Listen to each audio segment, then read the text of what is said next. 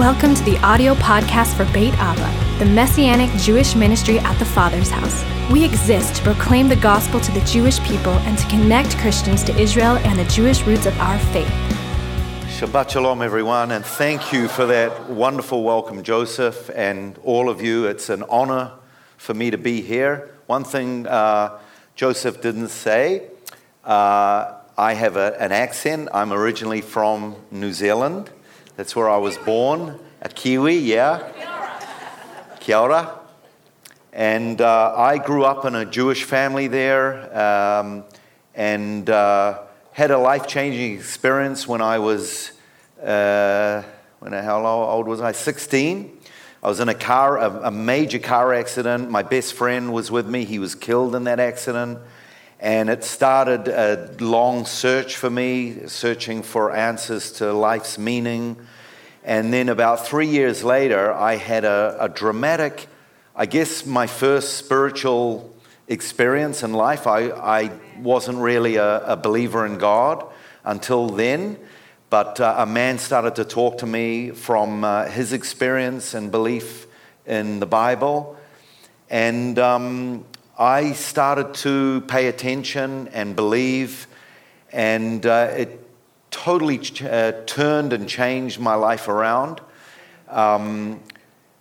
My big challenge at that time was, how can I, as someone who is Jewish, believe in this historical man called Jesus, who my understanding was that this Jesus was an enemy of the Jews, and a lot of things that Christians have done to the Jews in the name of Jesus. What are my parents going to say? And anyhow, I told them I'm making a decision to follow this historical Jewish man called Jesus. And it didn't go very well with them.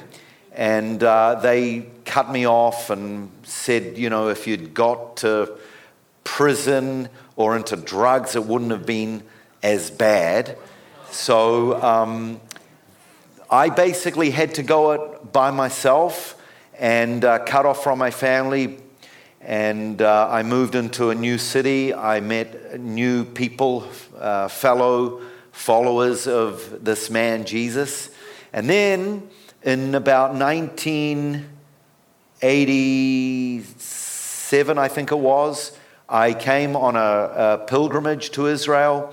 And that was my first kind of connection in a positive way with my Jewish roots, because I was kind of a little bit embarrassed or ashamed to be Jewish growing up. It wasn't something that I necessarily went out and told everyone.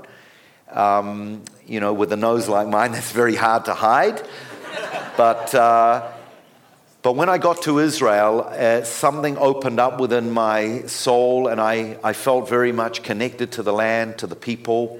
Went back to New Zealand, did a 3-year Bible course, and then about 28 years ago, feeling a strong sense of leading, a strong sense of call, with a few $100s, a couple of suitcases, I immigrated. We say I made aliyah, which basically means to go up. And so I've been there, living there. In the last 10 years, I've been a tour guide. It's been an honor and a privilege. And I guess that's part of what led me here tonight. And it really is an honor for me to be with you all. And I love the name, Beit Abba, the house of our Father. Something that I just want to share, if you have your Bible, Genesis, just a couple of verses, Genesis 42. I want to talk a little bit about a theme, the hiddenness of God and the test of our faith. I believe most of us here believe in God, and it takes faith to do that. It's kind of a lot easier believing in God when everything is fine, sitting in a nice, comfortable auditorium like this. But when difficulties arise, that we all know is the real test of our faith. And from verse 6, and Joseph was the governor over the land, and he it was that sold to all the people of the land. And Joseph's brethren, that's his brothers, came and bowed themselves before him with their faces to the earth. And Joseph saw his brethren, and he knew them, but he made himself strange unto them, or he hid his identity. And he said, "Where do you come from?" And they said, "From the land of Canaan to buy food." And Joseph knew his brethren, but they knew him not. And so you know the story. You've probably seen a movie about it.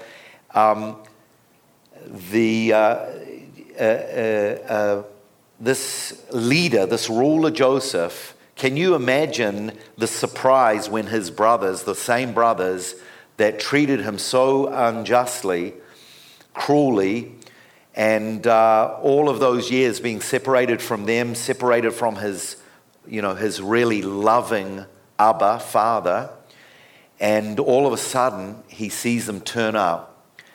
And by that stage, he had really taken on an Egyptian identity, culture, language, but he knew them. He knew who they were. But they didn't know who he was, of course.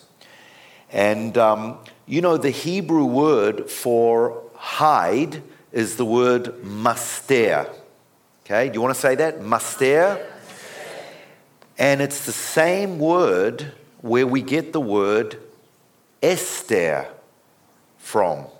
Esther. And when the rabbis and even later on the Christians wanted to canonize the scriptures, there was big debate whether the book of Esther should be included. And you probably know the reason why is because in the book of Esther, it doesn't mention God even one time. And I believe the theme of the book of Esther is hiddenness. Because number one, you don't see God at all. Number two, Mordecai told Esther to hide her identity, remember? And of course, number three, today when we celebrate the Feast of Esther, which is called Purim, we dress up in costumes to hide our own identity, to remind us of the hidden Esther and the hidden God. And by the way, the rabbis say that it's the one time of the year that it's okay to get drunk. And I shouldn't be joking about that, and I'm not advocating it, but the reason why, it's a really interesting reason, is they say that when you're drunk, of course I've never known, but they say that when you're drunk, you are not totally in control, right? And it's a reminder, because that story,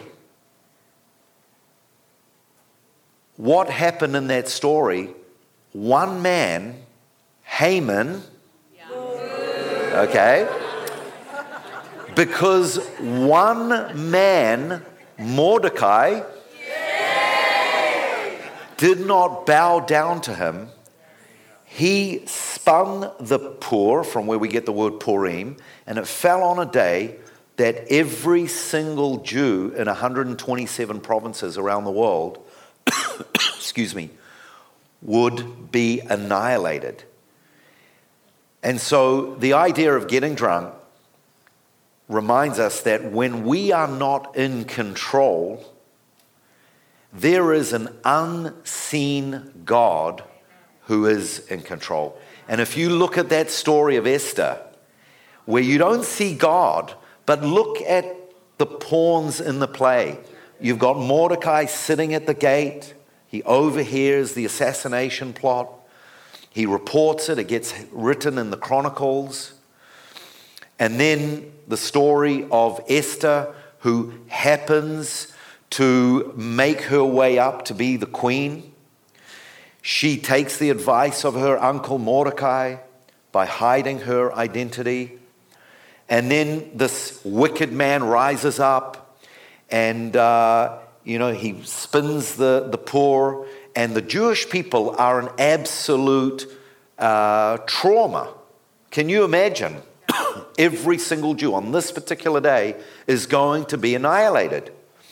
And it's got the king's stamp of approval. And so what do you do when your destiny is in the hands of a wicked, powerful man, a tyrant? And then, of course, one night the king has a dream, and he asks for the Chronicles to be brought to him, and he happens to open up at the assassination plot, and it was reported to him, and so he asks, Haman, boo, what should the king do to honor the man who reported this? And Haman thought he was talking about himself, so he said, this man should be put on a horse, the king's robe and crown. He should be marched through the streets, and everyone should honor him. And so the king said, go and do it to Mordecai the Jew. Yay! And of course, Haman was incensed at doing that. And his smart wife, she knew. Remember what she said? Why are you coming against this people in whom your fall has already begun? And by that stage, it was too late. And the Queen Esther, at the advice of her uncle, who said, if you remain silent, relief and deliverance will come to the Jewish people. But who knows, maybe you have come to the king's palace for such a time as this. And remember what Esther said? She said, I will go, and if I perish, I perish. And so it sounds like pretty easy, right? But it wasn't. And she went, she was very brave. And you know the rest of the story, how the whole plot turned around. Where was God? Where was he? He was working through Mordecai.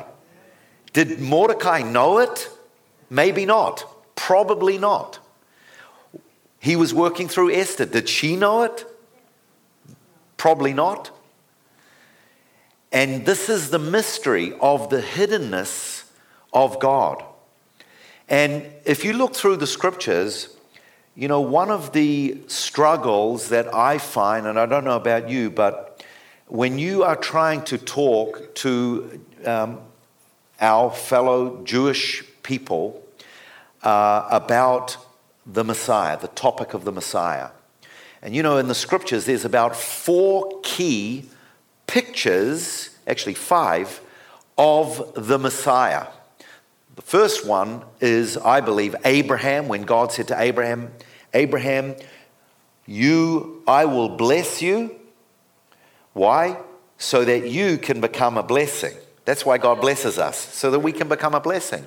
And through your seed, all the nations will be blessed. So we know that the Messiah has to be a Jew through the seed of Abraham.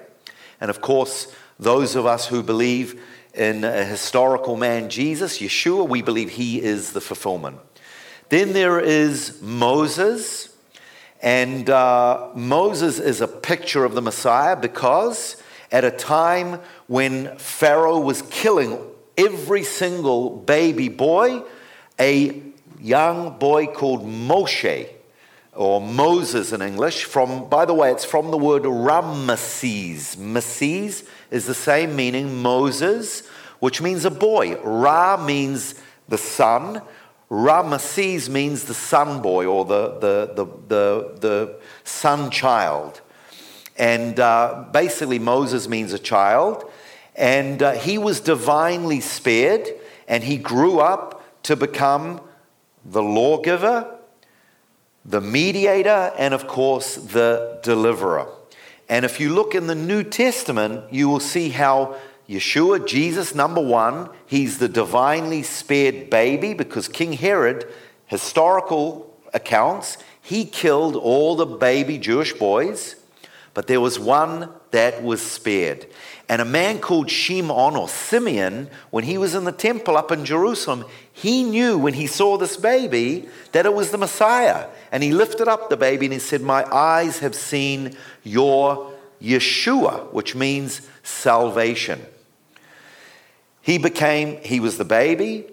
He was the lawgiver. Remember Matthew chapter 5, verse 1, the Sermon on the Mount. It says, seeing a multitude, he went up on a mountain. And I believe when Matthew wrote that, he was referring to Moses. Because in Deuteronomy chapter 18, verse 18, Moses himself said, "The Lord your God will raise up unto you one like me. Listen to him." And so Jesus was the one that went up on the mountain. And by the way, on the Mount of Transfiguration, remember what the voice said? "This is my beloved Son, listen to him." And that's what Moses said. "The Lord your God will raise up one unto you, listen to him." And then, of course, ultimately, Yeshua, Jesus, became the deliverer just like Moses. Then there's David, the promise of David. The Lord said to David, of the increase of his government, there shall be no end. And we know that one of the important parts of the genealogy of Jesus is that his descendant was King David. And this is why the Jewish people so highly revere David, not only because he was a worshiper, he was a man after God's heart, but because we know that the Messiah has to come through his lineage. And then, of course, there's Elijah. Why is Elijah so important to the Jewish people? Because one of the last verses in the English Old Testament is that it says, "I will send my servant Elijah, and he will prepare for the coming day of the Lord." And in the New Testament account, Jesus said, Elijah has come if you can receive it. And that was the person of John the Baptist, who when he was in the womb of his mother, the angel said he will go forth in the spirit and in the power of Elijah. So he was the forerunner. He was the one who prepared the way. And then lastly, the person that we're referring to in Genesis 42, Joseph. He is, in my opinion, one of the greatest prototypes of the Messiah, Jesus. Joseph was rejected by his brothers. He was, as it were, crucified by his brothers. He found himself in a pit, and miraculously, it says actually that the Lord was with Joseph. And then after many, many years of, doing righteous things and time again, getting knocked down, getting hit down, Joseph grew strong in his faith. It says the word of the Lord tried Joseph. He certainly was tested. And then what's interesting is while he was in that prison, he interpreted the dreams for two people. And when one was released, he said to him, "Remember me." And that man forgot him for 2 full years. But what's interesting is that when Joseph finally was resurrected, it says that he began serving in the courts of Pharaoh when he was 30 years of age. Now, 30 in the scriptures is the age of priesthood. And so when Joseph was 28, he wasn't ready. It's easy for us to say. But God's timing is perfect, right? Yeah, remember that. Because when you're in a prison of circumstance, it certainly doesn't feel like his timing is right. And you know, I'm sure Joseph, being human, probably had a few questions with the Lord, probably had a few struggles regarding his brothers, the way they treated him, probably struggled with a little bit of, self-pity and all of that. After all, he was only human. But Joseph, remember his dreams. He dreams that there were 11 sheaves bowing down before him. And he is that 12th sheaf that is dying in the ground. And he was resurrected. He is now the savior of the day, because he in his dreams, remember he said 7 years there will be plenty, and then 7 years there will be famine. So the 7 years they stored up the barns, and then when the famine hit, what happened? The brothers were forced to come, because there was only one place in all the world at that day that you could get food, and it was with Joseph.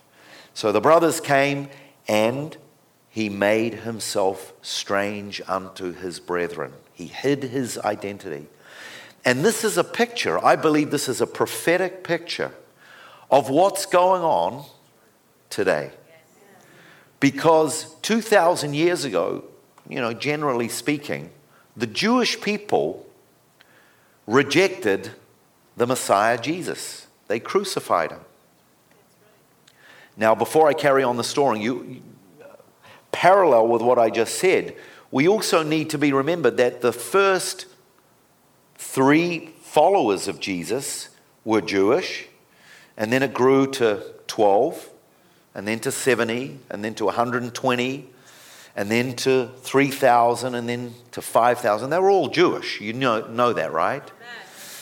And I like to make that point very clear, because you may or may not know this, but John was not a Baptist. Mary was not a Catholic. And Jesus was not a Christian. So if you aren't sure about that, go back 2,000 years ago. I always say on my tours, the key to understanding the Bible is what? Context. You got to go back to the historical, social, cultural context. Jesus leaves Nazareth. He was driven out of Nazareth. And where does he go? Where is his new hometown? Capernaum. And what does he do when he comes to Capernaum? He says, "Follow me and I will make you fishers of men." And 3 guys followed him, teenagers. And that's how it all began. Historian Josephus Flavius tells us that in the Second Temple period, there were 24 different Jewish groups. We know some of them from the New Testament. Zealots, Pharisees, Sadducees, Herodians, Essenes. So one of those 24 movements or groups or sects was what we're talking about right now. Jesus coming into Capernaum, choosing 3 young men, and that's how it started, right? And then it grew to 12, and then to 70, and then to 3,000, and then to 5,000, and then a Gentile joins in, okay? So it's important for us to know where our roots come from. And you guys, some of us here who are not Jewish, it says that you have become partakers of the commonwealth of Israel, okay? So is it fair to say that really you follow a Jewish sect or a Jewish group? Certainly your Messiah is Jewish. So that doesn't mean you have to be Jewish or anything like that. But I think it's important to know our roots, know who we are. We need to be proud of who we are. And the deeper and the stronger we know who we are, the more proud, the more bold we will be, and we will change people's lives.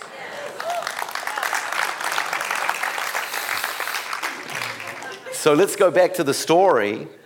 Joseph now has come face to face with those very people who wanted him dead. And how is he going to deal with it? How would you deal with it? Would you, eye for an eye? Would you pull out the book of justice here? What's fair? What's unfair? And we read the rest of the story. I know you know the rest of the story, that Joseph dealt with his brothers in what I call a disciplining, loving, restorative way. If you look at times, he was tough with them, he was hard with them, and then at other times he had to go out of the room and weep. When he heard that they have a younger brother, Benjamin, what did he do? He organized everything. He hid a cup in one of their bags. Then he busted them, and they, of course, didn't know how it got there. So he held someone back as a ransom, and he told them to go and get their young brother. When the brothers came back, they told their father Jacob, poor Jacob, he's lost his son Joseph. One of his sons is held ransom, and now he's faced of losing his other beloved son, Benjamin. And do you remember what Jacob said? He said, Joseph is no more. Will you take Benjamin from me? Will you bring my gray hairs down to the grave? And then he says, all these things are against me. Now here's the question. Were all those things against Jacob, or were they for Jacob? What do you think?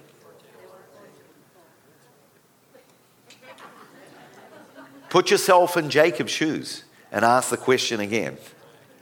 See, Jacob didn't see that God was around the corner. Everything was hidden from him. His son was dead. Joseph was dead. Probably his ransom son wasn't going to make it alive. And now he's losing Benjamin. All these things are against me. Certainly in his experience, no question they were against him. But we know that absolutely everything was working for him. Now, if you were to say to Jacob, Jacob, don't worry, it's all working for you, it doesn't calculate. And this is the mystery of trusting in the living, unseen, hidden God. He allows circumstances to arise that just play with your mind. And this is so dangerous. And this is where we need to know the way he acts through history. And Paul summed it up in the verse that we all know, Romans 8:28. All things work together for good. Doesn't mean that all things are good. We all know that they're not all good.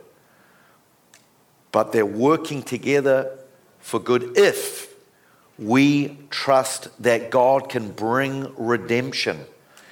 And it can take days, weeks, months, even years before we see. Joseph himself spent years without a father, without his brothers. If anyone had a right to feel, God, you're not fair, Joseph did. Anyhow, you know the rest of the story.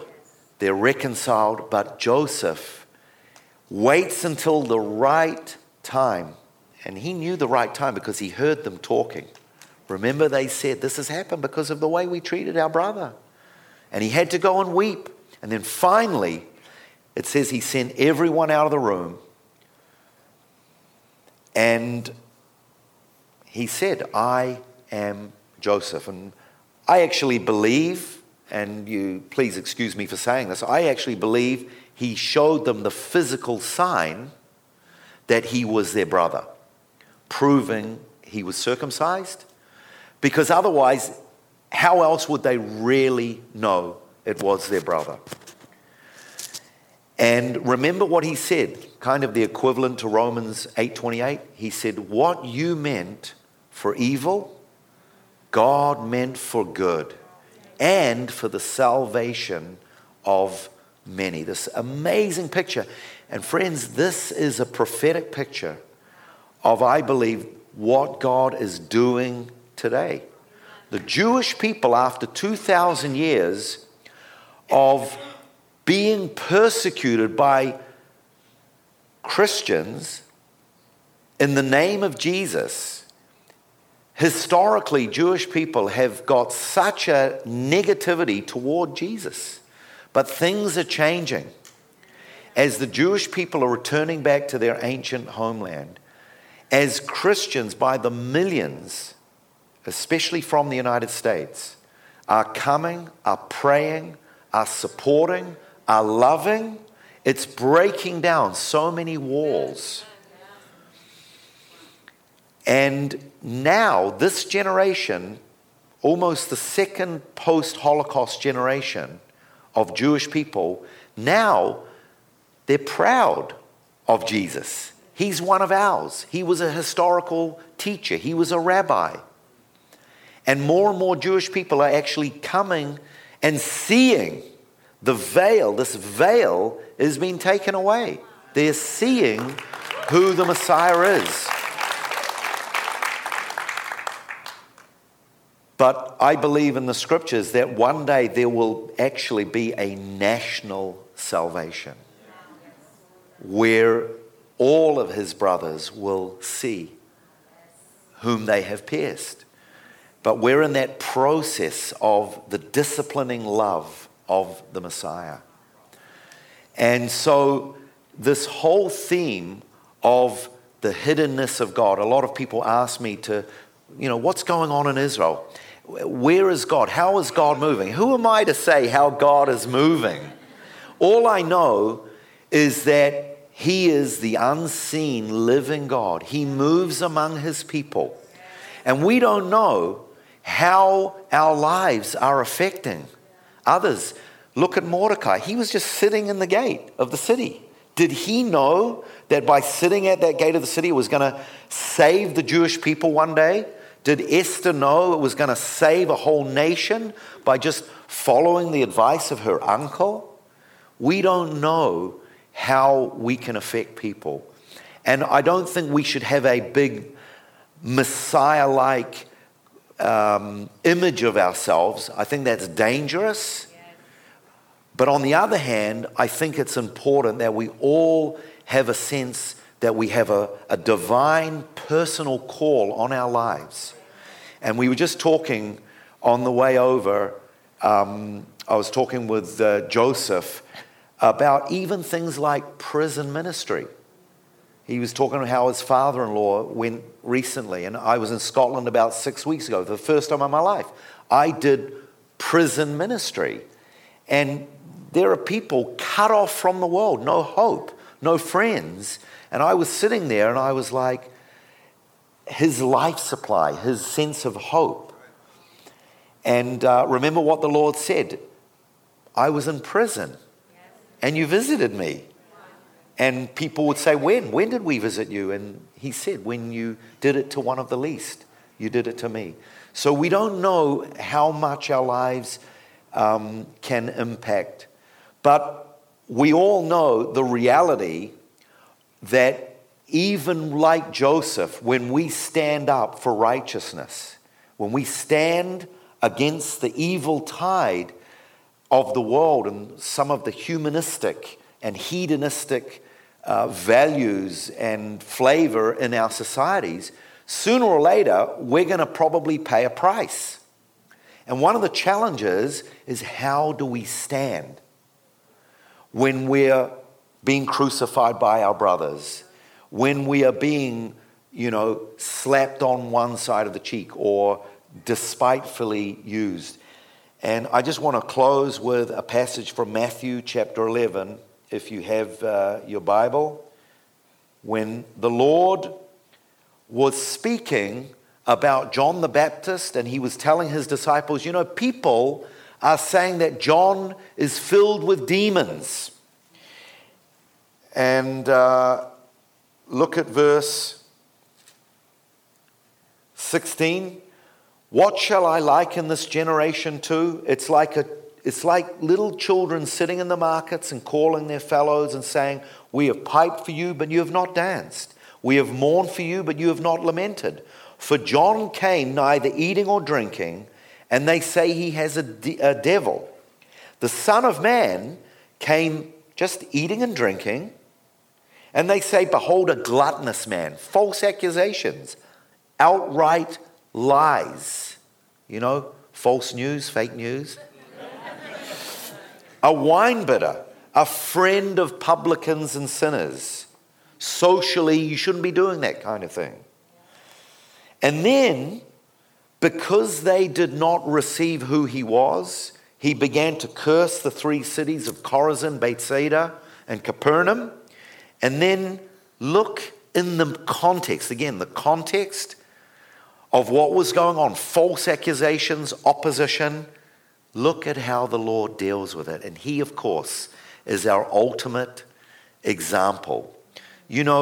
Jews have their heroes of faith, like Moses, like David, that they aspire to. Muslims, they also follow Muhammad. And by the way, that is the heart, or rather the goal of Islam, to basically imitate Muhammad.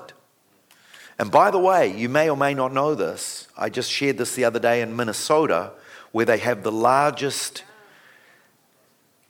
Somalian Muslim population in the United States, actually in the world outside of Somalia, that the Muslim calendar began when Muhammad immigrated from Mecca to Medina. Okay? That's when the Muslim calendar begins. Why? Because it celebrates the pilgrimage, the immigration. Friends, that is why Muslims immigrate all around the world. And when Muhammad settled in Medina, he spread Islam. And that's why Muslims immigrate and spread Islam, because they imitate Muhammad. So our ultimate example, apart from Paul, who said, be imitators of me, even as I am of Christ, is the Messiah, Jesus. And look at what or how he responded in the midst of this attack. In verse 25, at that time, at what time? The time that he was under attack. At that time, Jesus answered and said, Father, I thank thee, Lord of heaven and earth. Lord, you are in control here. I thank thee because you have hid these things from the wise and the prudent, and you have revealed them unto babes. Even so, Father, for it seemed good in your sight. And you'll notice he touches on, you have hid these things. The hiddenness of God. All things are delivered unto me of my Father, and no man knoweth the Son but the Father. Neither knoweth any man the Father save the Son, and he to whomsoever the Son will reveal him. And then what did the Lord say? Come unto me, all you that labor and are heavy laden, and I will give you shalom, rest. Take my yoke upon you and learn of me, for I am meek and lowly in heart, and you shall find rest for your souls. Notice how Jesus uses an image of a yoke. And you know what a yoke was? It was put on an ox. And basically the ox had two options. He either kicked against it and fought against it, and it would prick his legs and cause pain. The other option was to do what? to go with the flow and carry that burden. And Jesus is saying, take my yoke.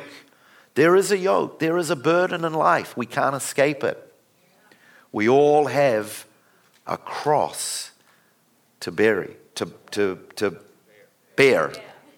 We all have that cross. And especially the context, at that time. There are going to be times that we're going to get assaulted, verbally, emotionally, spiritually. And how do we stand? We either fight it or we apply the cross to our flesh when we want to retaliate. I'm sure Joseph, when he was in prison, he wanted to retaliate. I'm sure when he saw his brothers, there were times that he wanted to bring about justice. But look at the mercy, look at the forgiveness of Joseph toward his brothers. Did they deserve it? No. Do we deserve it? No. And this is the cross. This is the message that we have to apply it to ourselves, and we have to take the message to a world that needs reconciling to God. Take my yoke upon you and learn of me, for I am meek and lowly in heart, and you shall find rest for your souls. For my yoke is easy and my burden is light. Hallelujah. Father, we thank you for your word. We thank you that even though we do not see you, we believe, and we are filled with a joy unspeakable and filled with glory. Thank you, Lord, that your ways are so much higher than our ways, and your thoughts than our thoughts, Lord. Thank you that you are the all-wise, only invisible God. And we just want to declare that we trust in you. We just want to say, as your son said, Father, we thank you. And I just want to encourage us all. I just want you right now, whatever you're going through, you know, the Bible says, let us offer unto him a sacrifice of praise. It may hurt you to do that. Maybe there's someone that you're struggling forgiving. Maybe you're struggling forgiving yourself. Maybe you can't let go. I want you to offer a sacrifice of praise. Give it over to the Father. Take his yoke, that cross, take his yoke upon you, and he promises, and you shall find rest for your souls. So Lord, I pray your blessing on all your people here tonight. Yevarechecha Adonai v'yishmarecha. Ya'er Adonai panav alecha v'yichonecha. Yisa Adonai panav alecha v'yasim lecha. Shalom. The Lord bless you and keep you and make his face to shine upon you and be gracious unto you. The Lord lift up the light of his countenance upon you and give you peace. B'Shem Yeshua, in the name of Jesus. Amen. For more information about Beit Abba, log on to our website at tfh.org/Beit Abba or call our office at 707-455-7790.